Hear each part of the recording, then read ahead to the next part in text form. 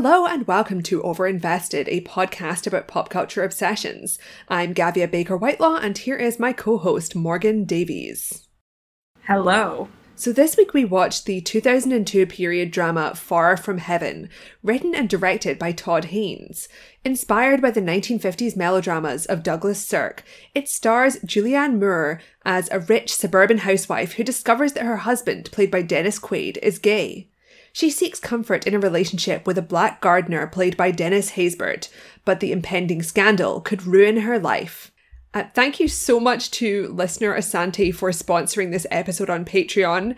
This was a really great episode to watch because we are both long-standing fans of Todd Haynes. Morgan has loved this film for a long time. I was watching it for the first time and also watched one of the Douglas Sirk films that kind of inspired it, which was just fascinating. It's really interesting to kind of see the way this film recreates techniques that you just don't ever see in contemporary films at all.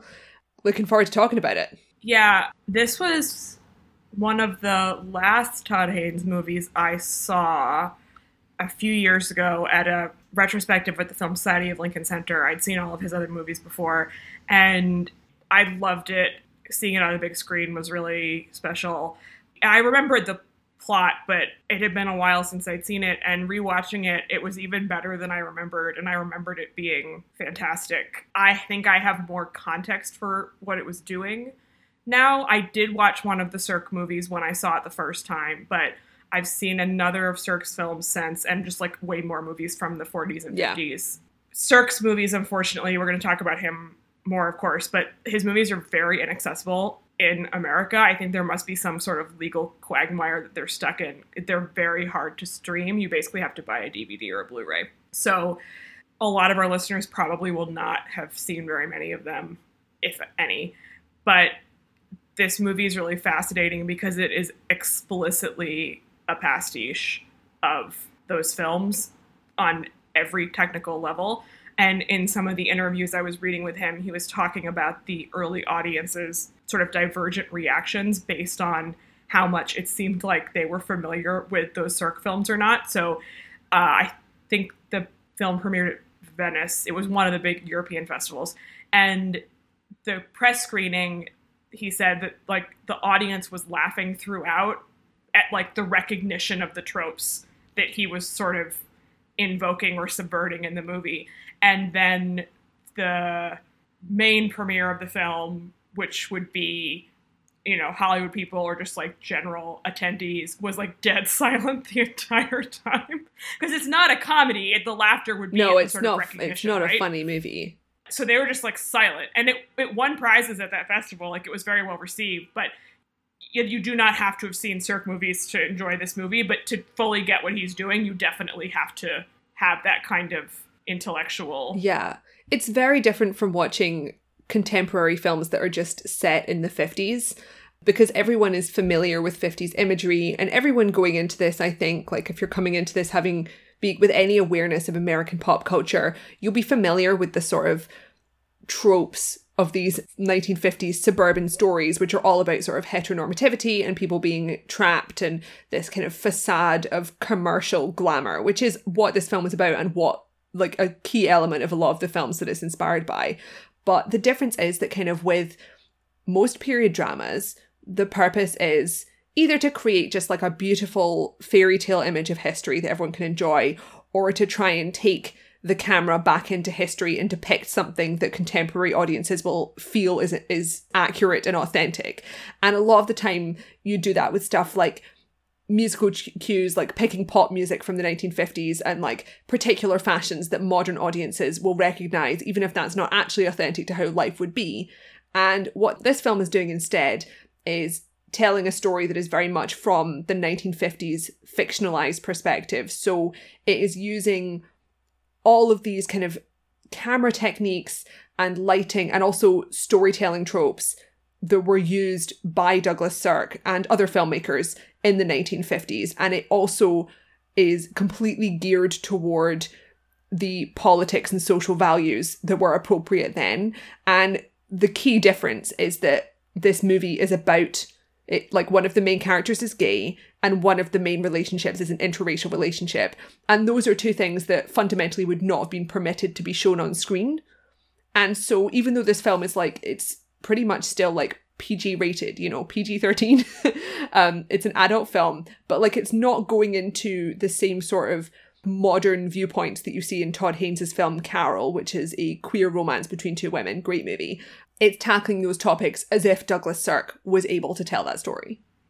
Yes, and again, in one of these interviews I was reading with him, he was talking about the fact that a lot of the reception of the movie was discussing it in the sort of binary of irony versus sincerity, and describing the movie as very sincere, which I don't think is inaccurate. As we were saying, like, it's not funny, it's very serious and takes the characters very seriously, but that wasn't exactly how he was framing it in his mind, and that he was thinking rather about using film language in a very deliberate and concentrated way to tell the story. So all of these various methods that Sirk used in terms of extremely heightened color, which we talked about also when we did In the Mood for Love by Wong Kar-wai, which I think is sort of influenced by Sirk, but is certainly not a pastiche in the way this is. Like, this just has bright, bright color the whole time. And certain camera angles, the style of the acting is very reminiscent of the 50s. Yeah, it took me like half an hour to really get into the film. And at first I was like, am I not gonna like this? Because the acting is so stylized and kind of the dialogue does feel like something from the 50s. And not in a sort of full pastiche way, because like we see a lot of media, like even something like WandaVision, which is like aping a style of the past that people can recognize, but to no purpose. And in this film, there is like a really explicit purpose, but like by the kind of halfway point, I was completely on board. Well, right. And all of those strategies and like the score, which you'll have more to say about it as we go on, is also very carefully referencing music from that time. And like every single thing about the movie is interacting with those film strategies that Sirk specifically, but also other filmmakers were using at that time. And the fact that the story is being told through that language, I think comes across as like really profoundly emotional, which it is. Like the movie's trying to make you feel things, but that's not really how movies often get made anymore. Not to say that there aren't amazing cinematic artists working, because of course there are, but this concentrated effort to like convey the emotion through these film tropes that were pioneered in Hollywood to make us feel a certain way that we have kind of like in our deep hindbrains, right?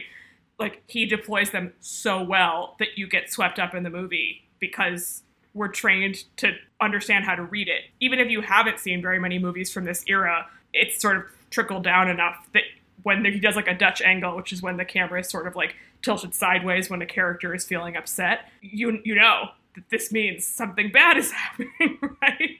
And he was saying that basically like they weren't looking at these old movies and kind of poking fun at them at all. Like it was completely with love for those films that they were undertaking this project and like enthusiasm for their project, period. And you can totally feel that sense of just like dedication to the thing that they're making coming through the film as you watch it. It's so pristinely crafted in a way that's just like pleasurable to watch, I think.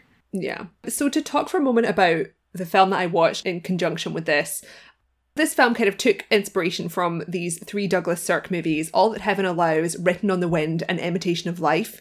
Imitation of Life is a movie that's about a biracial woman who passes as white. So it's a film that's about race, but it's kind of in a 1950s context. So it's really not, you know, really pushing the envelope of stuff that could be told like 10 years later. And then All That Heaven Allows is the film that I watched and has a very similar plot in many ways to Far From Heaven. It's about a middle-aged widow who's a wealthy suburban woman who's in this very classy but constricted community. And she falls in love with more working class, but not like really working class. He owns a small business. This character played by Rock Hudson, who is your archetypal hunk who did dozens of romances during this period. And if you've ever seen kind of a made-for-TV Christmas movie where someone falls in love with a guy who has a Christmas tree nursery and then discovers the power of like living in the countryside and not having a restricted existence, this is like the archetypal version of that from 1955. But it isn't a rom-com. It's like a straightforward drama. And watching this movie, first of all, the actress Jane Wyman, who plays the protagonist, is incredible. And you really see the similarities a lot because Todd Haynes is kind of borrowing a lot of the leafy imagery from this movie, which is all these kind of beautiful, colourful, fake exterior shots of like autumnal leaves and that sort of thing. And also the main romance because, as we said kind of in the plot summary at the beginning, Julianne's character, Kathy, falls in love with her gardener. The key difference being in this film, the gardener is a black man. So there's a much more kind of contentious divide between their social statuses and their social circles. And there are potentially very serious repercussions for them having a relationship in the public eye. I have seen All That Heaven Allows, but not in a long time. So it's useful that you rewatched that one so that we can kind of combine our expertise. I did watch Imitation of Life earlier this year, which was a remake of a 30s movie starring Claudette Colbert. The 30s version is very, very dated, although it's interesting. And then the Cirque one, so the setup for that is Lana Turner is a white woman who wants to be an actress. She encounters this black woman who winds up being her maid, and she becomes quite successful as an actress. And then the maid has the daughter who's the biracial woman who's desperate to pass, and her mother's like pain at this is obviously acute because that means that she's rejecting her mother, obviously. But you also get the dynamics between the Lana Turner character and I think her name's Juanita Moore, the maid, and they sort of initially were both in a situation where they didn't have very much money, and then this actress sort of ascends in the world, right? Because she becomes sort of famous and rich, and that is not possible for this other woman. And so the tensions between them, and like she considers this maid to be like her best friend, but obviously it's not an equal relationship at all. And she also has a daughter, and so the two daughters kind of interacting is fraught. It's an incredible, incredible film. I think like total masterpiece. And it like drove him out of Hollywood because it like flopped and was scandalous and et cetera, et cetera. So the drawing on those two movies, there was also a Max Ophuls movie from the late 40s called The Reckless Moment, which I have not seen, which is another influence on Far From Heaven. But in terms of these two Cirque movies, the influences are interesting because he's clearly drawing more heavily in terms of plot and like visual references from All That Heaven Allows. Fall foliage, and like Dennis Haysbert wears this jacket that looks very similar to one that Rock Hudson wears in that movie. But then a lot of the interactions between white and black characters in the movie seem really influenced by Imitation of Life, even if it's not in quite as direct a way. But I just think he synthesizes both those films in a really, really smart way. And when the movie starts, all the characters feel kind of like familiar versions of characters like this that we would see in a 1950s movie. So like Julianne Moore is like the like charming, pleasant housewife, and Dennis Quaid is just like the stock man. Yeah, I mean, he works at this business called Magnatech, which is like a sort of It's TV perfect. tech company, and they're always just talking about like, oh, I've got to go and get my portfolio done by deadline. So it's like the classic sort of pre-Mad Men office job that just materializes in the 50s, and they're very well to do. And then they have two children who act very 50s. Julianne Moore has a catty yet charming best friend played wonderfully by the delightful Patricia Clarkson. And she also has a maid played by Viola Davis. Yes, this is the like pre-Doubt era of Viola Davis, because she has basically nothing to do in this movie. I mean, she's very good in her. She's very good, but minimal like role, it's not like an impressive role. No, she was in a ton of stuff around this time where she was playing these tiny parts, which is surreal in retrospect. But yeah, what I was gonna say was like even Dennis Haysbert, who plays the gardener, he initially seems like kind of a familiar character if you've watched sort of like race films in quotes from this period, which is like a kind of noble and good black man who's kind of like non-threatening. All of which are words you could still kind of use to describe him throughout the movie. But as the film goes on, all three of the main characters remain kind of within their familiar boxes, but also become more complicated and real seeming, right? A few months ago, we did an episode on the 1965 film A Patch of Blue, which is a Sidney Poitier film. And that's kind of in a similar archetype where there's this wonderful, charming, very well-educated black man whose narrative role is both to elevate the emotional arc of the white female lead and also to be sort of like a good example that defies negative stereotypes on screen, which is kind of a trope that's been very heavily criticised.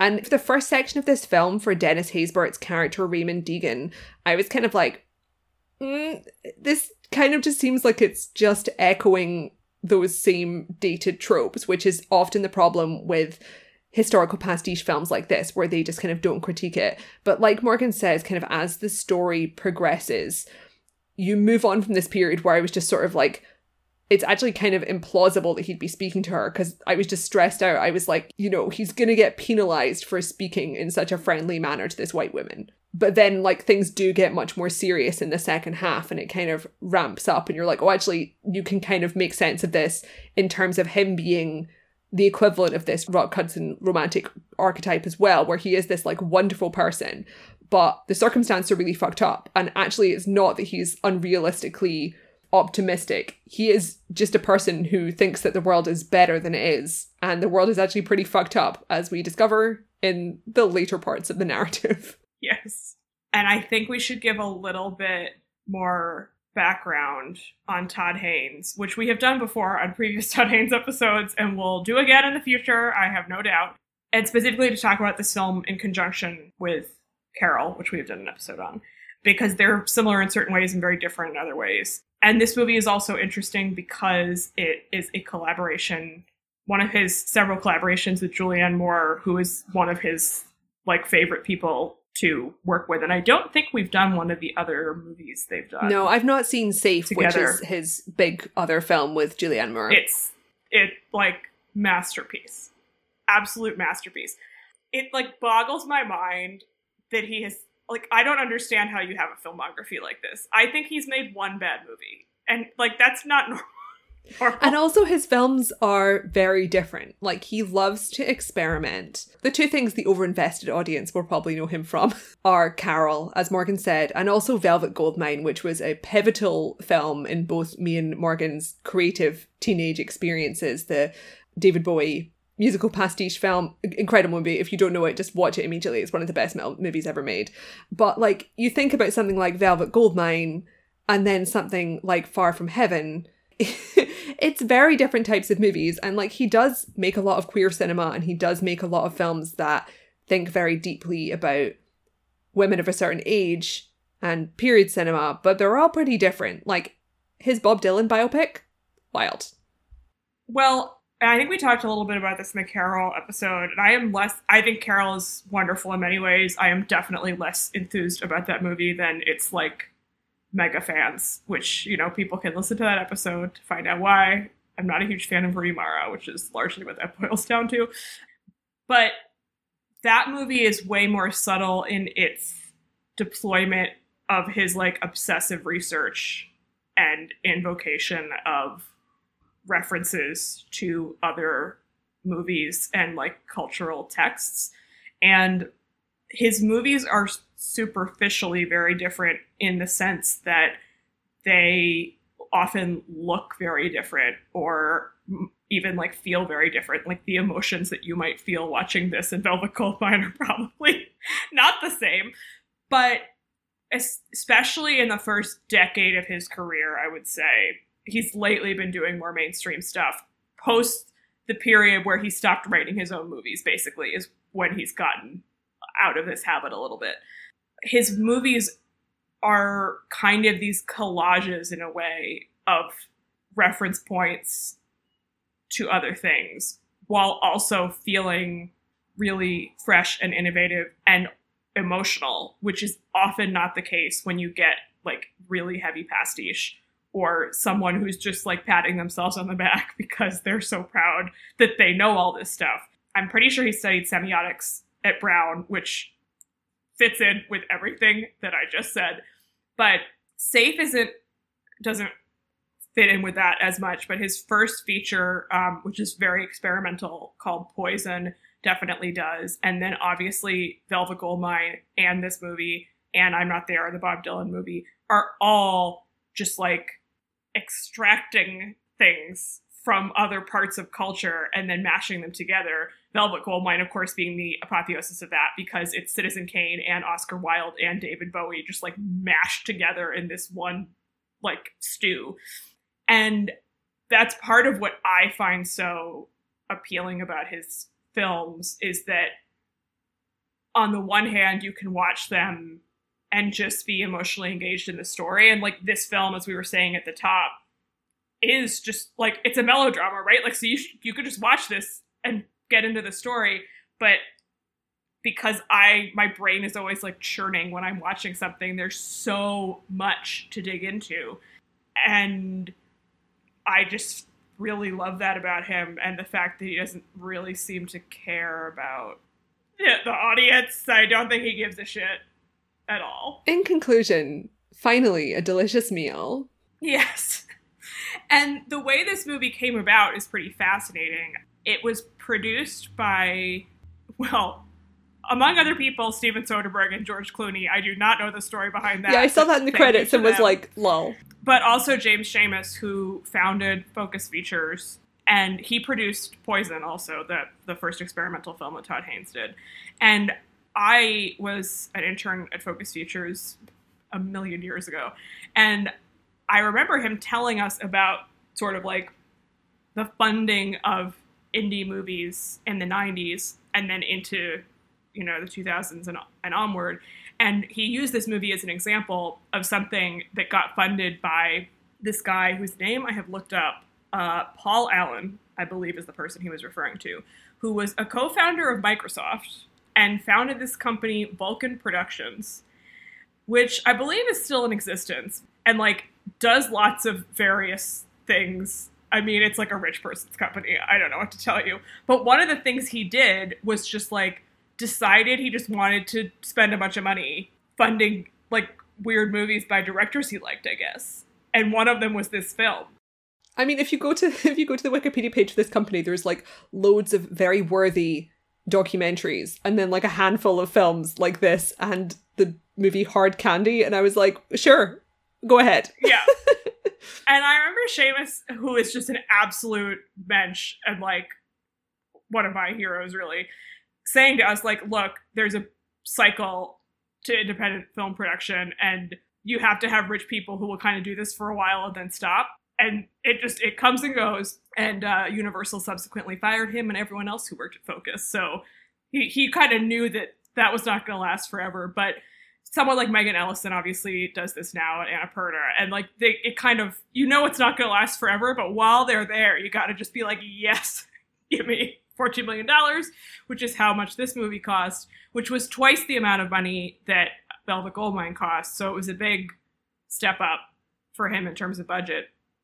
But still not very much money, in the grand scheme of things. And they just made it look incredible. So why don't we talk a little bit about the cinematography and stuff? Yeah, so the cinematographer is Edward Lachman, who is a very prolific cinematographer, and also he's directed some movies. So there's this great interview in IndieWire, which we'll link to in the show notes, where Todd Haynes says, there was a spectrum of about 20 different colours for each scene to describe the mood that I was looking for, and then all the departments would gather around my swatches, and then we had tons of stills from Cirque's films to discuss in regard to framing, colour, angles, clothes, sets. We'd sit around and talk about colours for days, literally. which comes through a great deal because, as we've said, very vibrant colour in this in terms of like costume and production design, which we'll talk about in a minute. But also one of the really distinctive elements of Cirque's Technicolor films is that there would be very overt kind of unrealistic lighting. So a whole building would be like blasted with blue or green light, or there would be sort of rainbows happening and that sort of thing. So in this film, it's like, you know, when there's moments of Dennis Quaid's character, Frank, succumbing to temptation and going to cruise for men to find sex with, there's this sort of green light symbolizing that sort of theme, things along those lines. Well, and they, in one of the interviews, I can't remember if it was this one or something else I read, the interviewer was asking Haynes if they had done it all using like gels on the physical lights on set or whether they had corrected stuff in post, and he was like, we had no money, so so it was all on the set. Yes. Which I think kind of comes through. I mean, of course the people in post could do amazing stuff now, but again, the feeling of all of it being so carefully sort of handcrafted, you really do feel watching the movie, and almost more than like what you're literally seeing on screen, because again, like visual effects are very advanced at, you know, in 2021. The intentionality of all of it, as opposed to like, well, we're just going to do something to this later, I guess. So like, let's just shoot something now and then we'll put some color on it later. Like they've planned everything and it all fits together so perfectly. I particularly like all the like purple lighting of buildings at night. Yeah, really there's satisfying. some beautiful nighttime scenes where someone will just be walking along a street and it's like bright blue or bright purple, and they've clearly just like put a floodlight on it. Another part of this interview, there was a quote that Morgan and I both singled out because we were just like, where Todd Haynes says, and this was, by the way, 2002, many movies today are dumbed down in terms of colour. A whole movie will be honeycomb gold colours if it's set in the past, or all icy blue if it's a suspense thriller.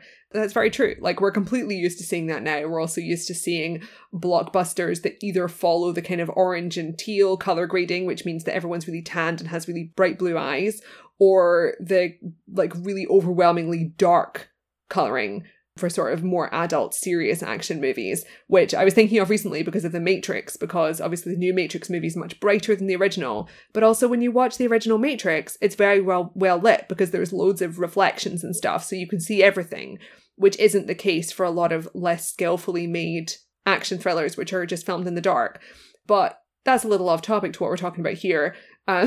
Basically, the name of the game for Far From Heaven is that nothing is lit like reality, to the extent where, even though he was shooting more outside than Douglas Sirk ever was, because Sirk was filming in studios, he kind of used artificial lighting for some of the exterior shots to make it look more like Sirk.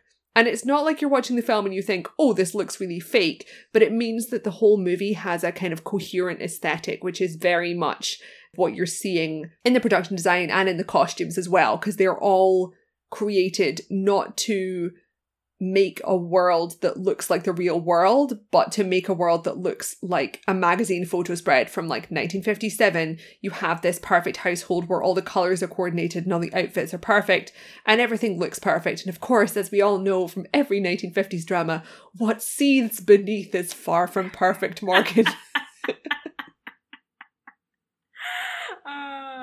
Yes, indeed. Shall we talk a little bit in specifics about the production design and the costumes before we get into the rest of the plot? Yeah, we talk about kind of production design, costumes, and music. So this had just a collection of absolute icons were working on this movie. Costume designer Sandy Powell is one of the biggest costume designers in Hollywood. She's collaborated with Todd Haynes on many occasions, and Mark Friedberg is a production designer of similar stature, who I'm sure we've discussed on the podcast before.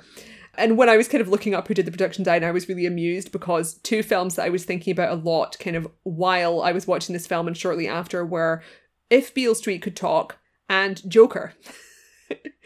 You have to explain this to me, because both of these were also done by Mark Friedberg in terms of production design, but I was thinking of If Beale Street Could Talk because I actually did a video about that right when I started my YouTube channel behind the scenes, because that film uses color in quite a similar way to this movie. Like, it's a historical drama, it's a romance, you might even describe it as a melodrama. Beautiful film, but it also uses color in this really intentionally unrealistic way. There's a lot of costume and lighting going into the different moods and themes that are illustrated through color, basically. Well, Barry Jenkins is incredibly influenced by Wong Kar-wai, who is influenced by Cirque. I cited Wong Kar-wai because, like, when I was watching If Beale Street Could Talk, I was like, oh, this is like Wong Kar-wai.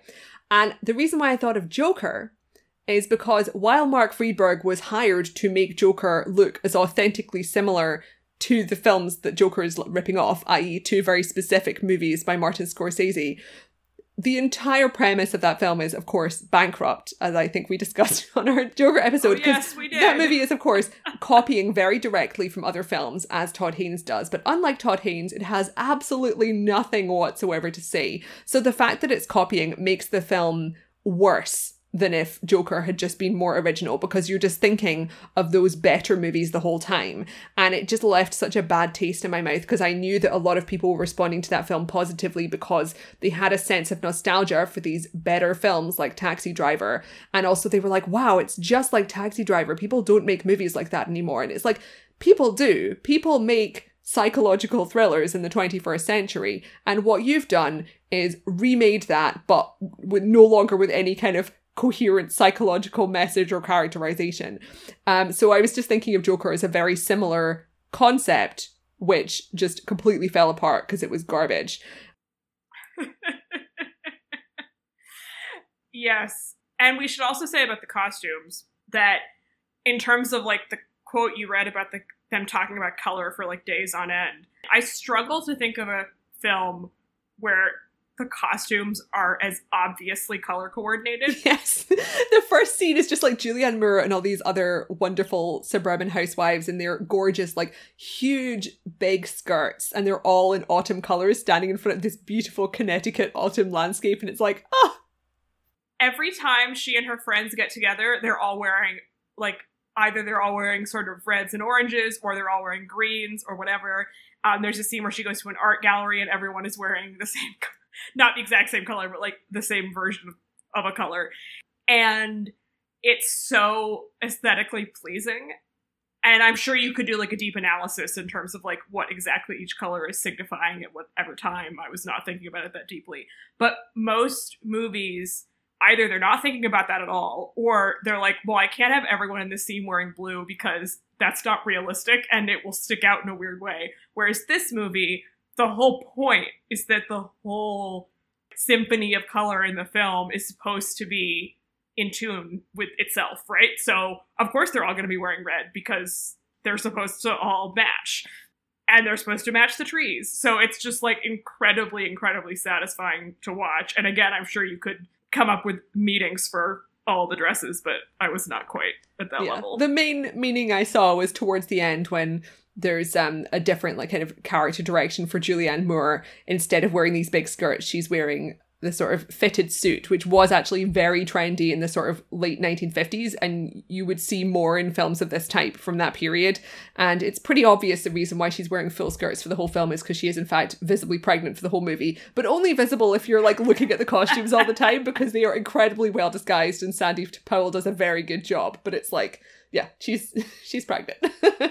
I certainly did not notice, so congratulations to Sandy.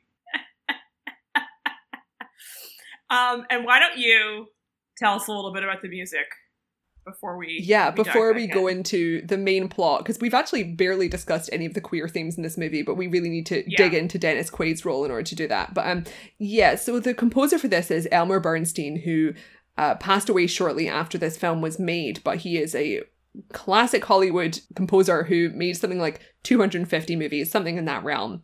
Very, very prolific.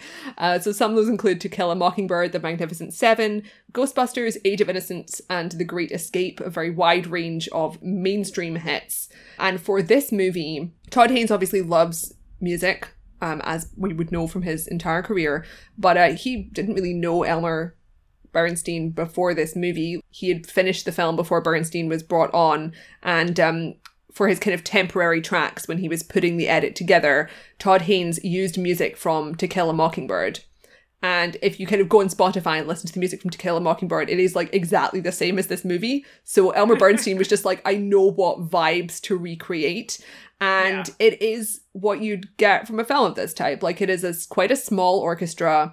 It's very emotive, but it's not kind of intensely emotive in the way that you would get from an epic melodrama, because it's not really the same as these kind of big films from the 40s and 50s that are telling a really enormous story. It is a small story. And in fact, when I was watching All That Heaven Allows, one of the films that inspired this, like, that didn't even have original music. Like, they were using classical music that felt appropriate to the story, and it worked really well. So yeah, I mean, as with every other element, they've really pinpointed the type of music that would be in the background of the story. And I was very interested and happy to see that they did not go for the obvious choice of just like flinging in a bunch of kind of 1950s pop music, which is what most mainstream historical dramas do. Because they're like, okay, we've got in the time machine, we're play something that sounds like, you know, Greased Lightning or whatever the fuck, you know.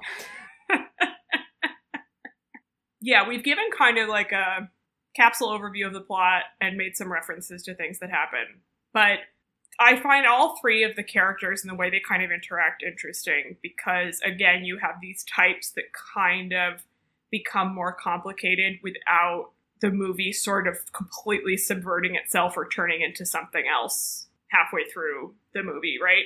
And one of the things I think is really impressive about this film and like enjoyable to me as a viewer is that it doesn't ever become like a 21st century film, even though it literally is a film made in the 21st century.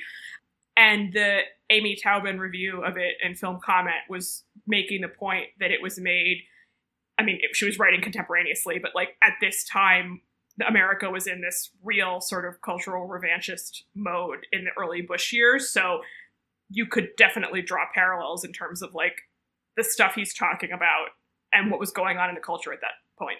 But basically, the characters in this movie behave the way that people did in the 1950s. And I think, especially in terms of the queer stuff, which we can get into now, a lot of younger people have a kind of like amnesia about what happened in past decades. And this movie just does such a great job of like not engaging with that in any way, because of course that's not, I mean, why would Todd Haynes do that? I mean, but it feels, you know, unique, right? Because like there are loads of films from throughout the 20th century that either overtly or like more obviously in subtext have queer characters or queer themes in one way or another, right? But the whole point of this movie is it tackles these two socio-political topics that could not be told in like the same way as a romance between two straight white people. And nowadays there are plenty of historical dramas that are about queer people, but the vast majority of them are so kind of modern in terms of their moral and cultural outlook. So you get loads of films that kind of attempt some equivalent of like a coming out story or kind of identity-based storytelling. And I mean, there's some movies like Portrait of a Lady on Fire, which obviously are not like doing that kind of story and do a fantastic job of kind of looking at things through a historical lens. But the thing that's so fascinating about this movie is that it's a story about a woman who discovers that her husband is gay. And from his perspective, it's clearly something he's been struggling with his whole life.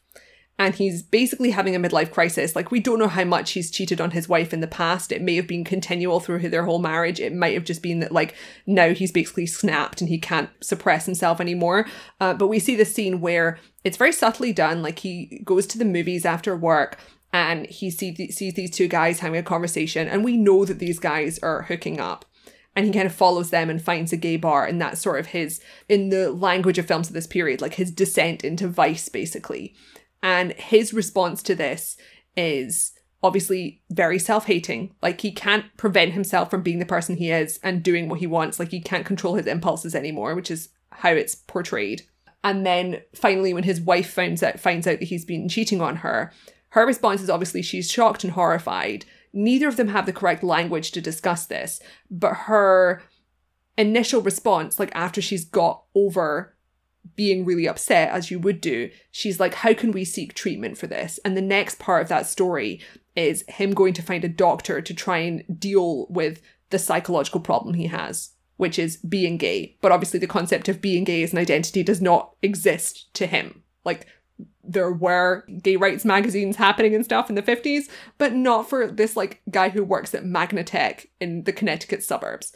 So he, like, realizes he's going to have to seek therapy. But then kind of the more therapy he has, the more fucked up he is, because he's having to confront what's wrong with him. And of course, there's, like, first of all, that's kind of what happens a lot of the time when people seek therapy for, like, deep-seated issues. But the purpose of the therapy is not to, like, unearth those issues and deal with them. It's to unearth those issues and eradicate them. So of course, like, he goes into this sort of, it's like an addiction cycle where, like, he thinks he's better and, like, they're going to have, like, a happy holiday for Christmas, and they have this really great trip to Miami where he, like, hooks up with this guy who looks like he's practically a teenager. And meanwhile, Julianne Moore's character, Kathy, is kind of dealing with this by having an emotional affair with this guy who, it really does seem like they would be a much better relationship just in general, because it's a meeting of the minds. They have these really great conversations about art. He's this really sensitive, thoughtful person, and they're kind of learning about each other's lives. And you see kind of the way that Julianne Moore is, like, she's a product of her background. So the first time she sees this guy in her garden, this, like, black man she's never seen before, her initial reaction is, like, fear and distress. But then she goes out to speak to him and find out who he is, and she realizes it's just her gardener, and she very quickly kind of course corrects. So you get this image of this person who, like, her initial instinct is racism, because that's what's baked into her and her entire surroundings. But she's kind of made a conscious effort to be less racist. Like, we know that of her friendship group, she's the one who's more liberal. She supports the NAACP. And she also, just on a personal level, is a very kind of sympathetic and caring person, which you also see in her reaction to her husband. Because instead of, like, screaming and throwing stuff at him, she's like, we need to get you help. Which is partly the sympathy, partly she wants to, like, protect the life that she has and, like, keep a brave face in it and keep smiling. Yes. She says she supports the NAACP. Then the NAACP comes to her door. And she, like, ignores them. She's like, I'm busy. Can you please speak to my black maid instead? Which is like, oh my God.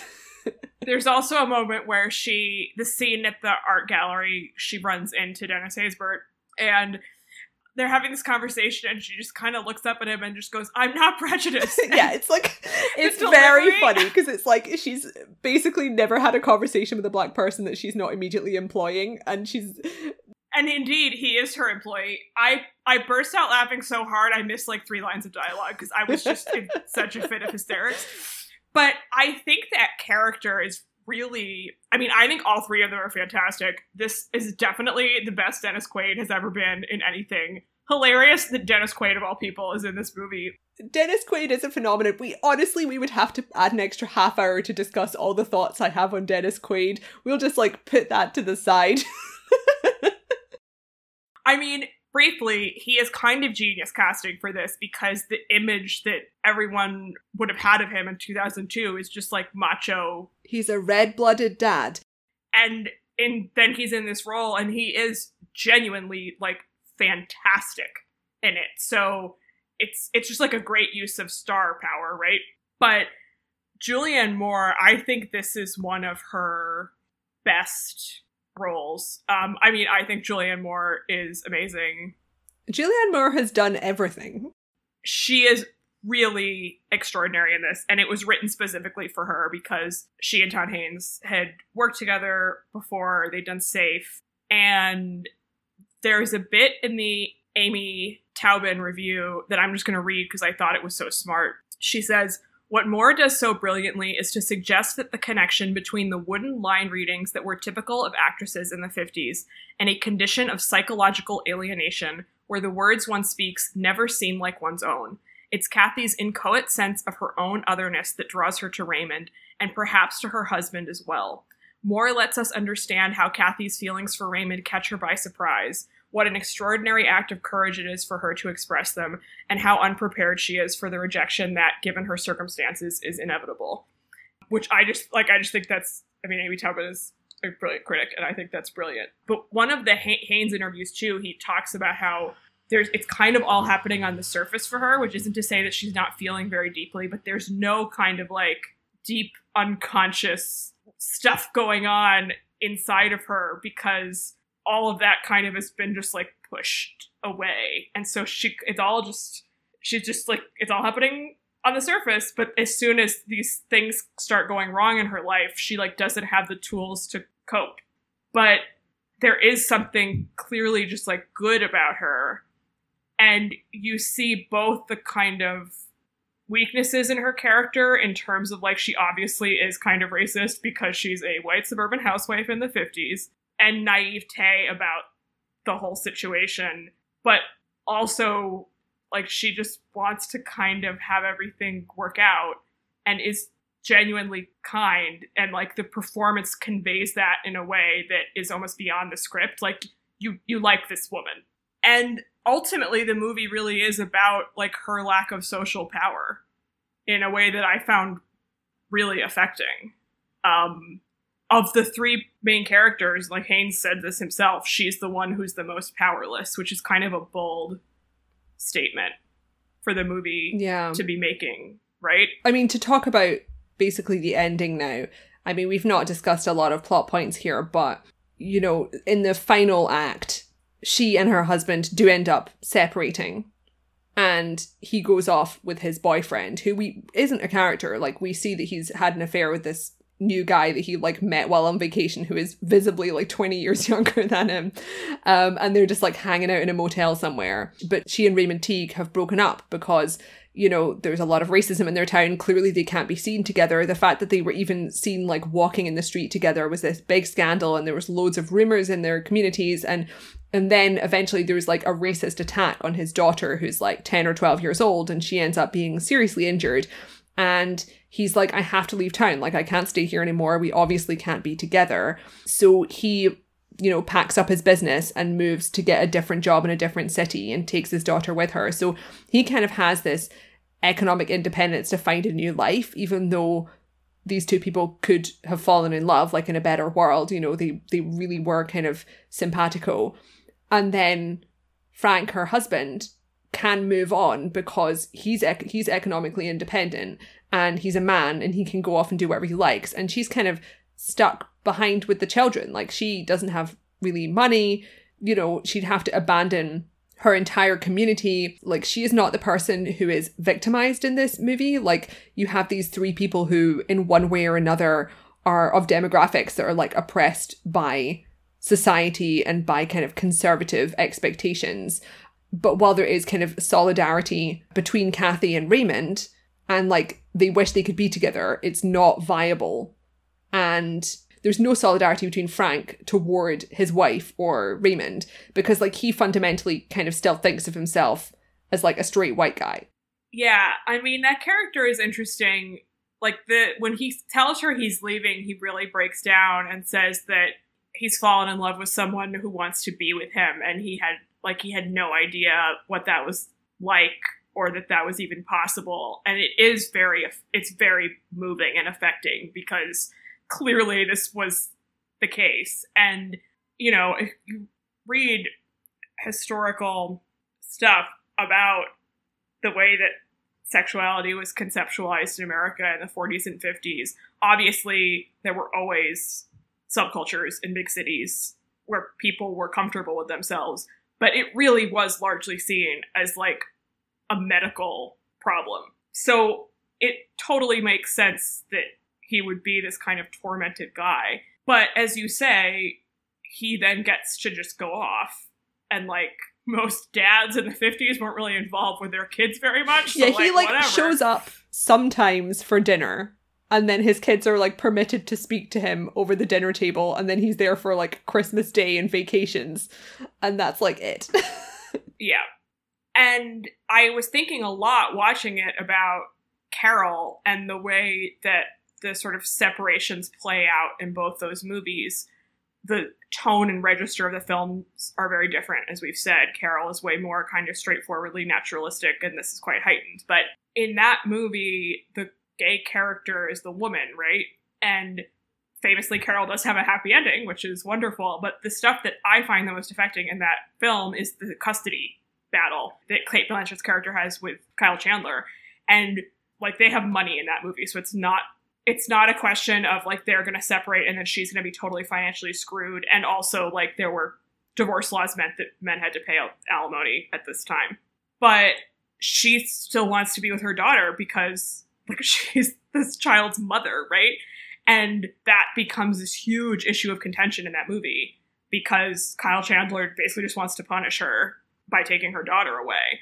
And obviously the father could also be emotionally invested in this in a hypothetical scenario, but like realistically it wasn't happening as much. And you do get a sense in both movies of, again, the just like lack of social power or the ways that women can sort of get screwed over by these situations.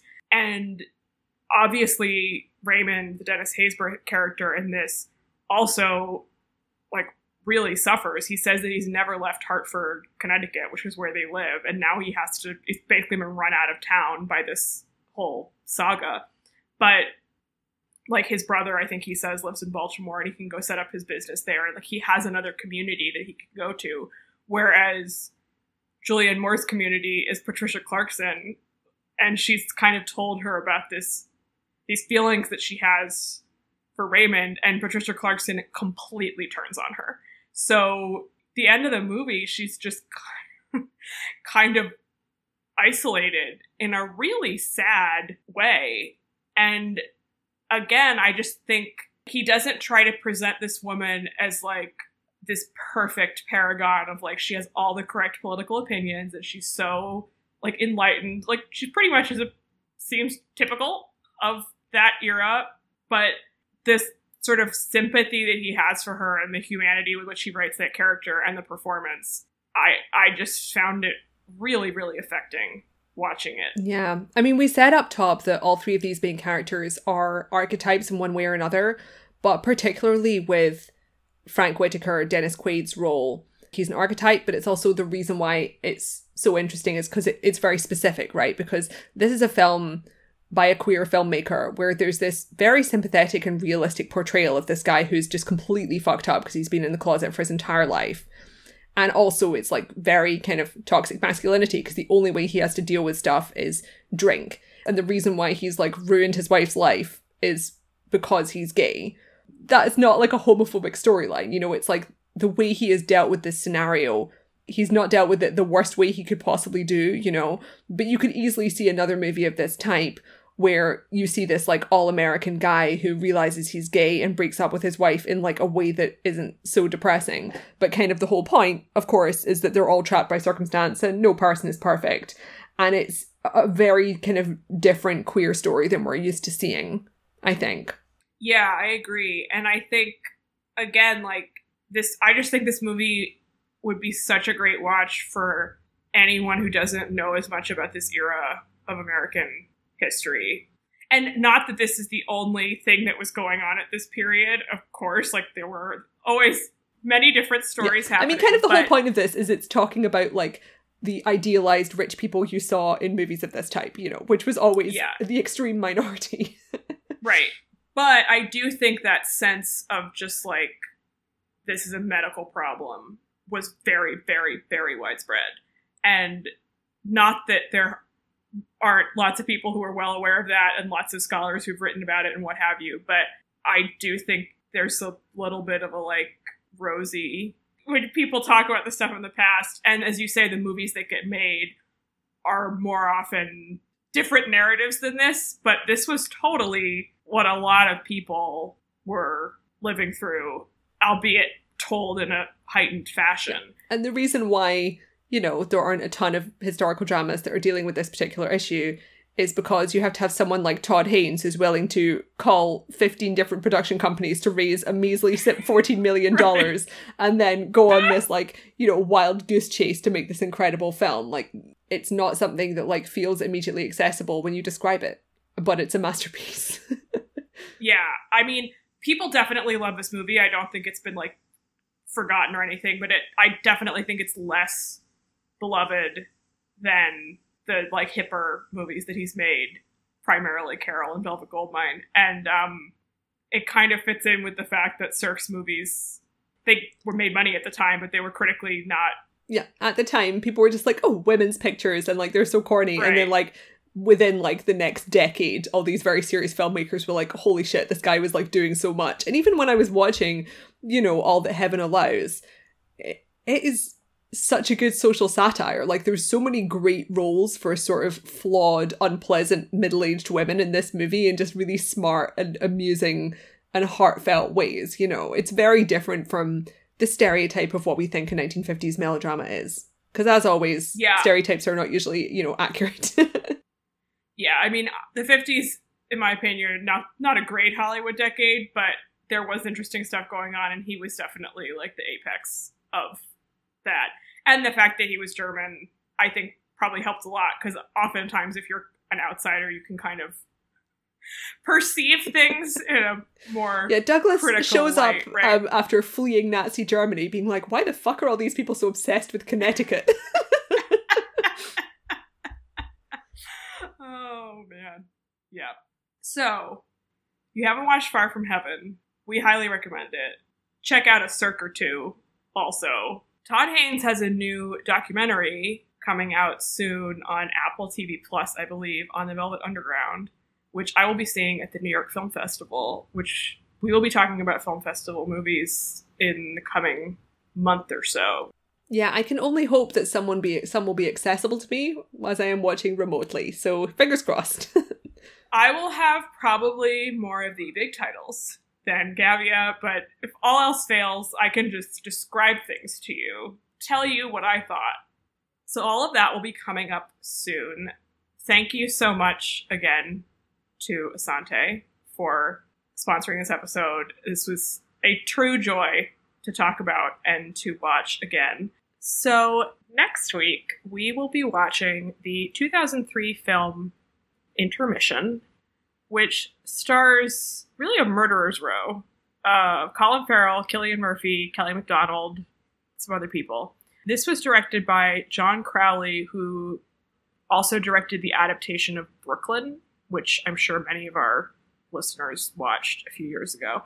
And I'm excited to have had this brought to our attention. This is another listener request because I do love an Irish film and I love many of these actors and I have never heard of this. So we are going in cold.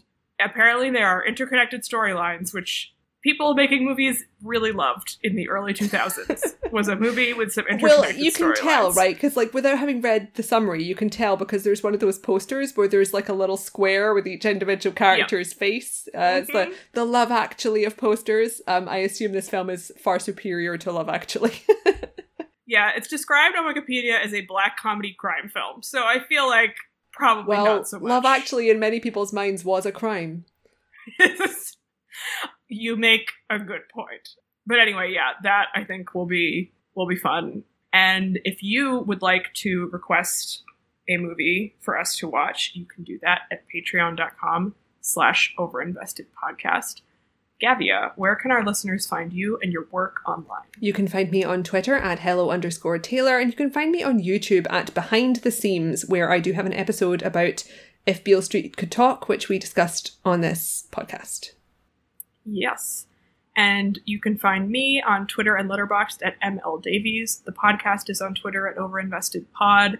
Our Tumblr is OverinvestedPodcast, and our website is overinvestedpodcast.com. Thanks. Bye.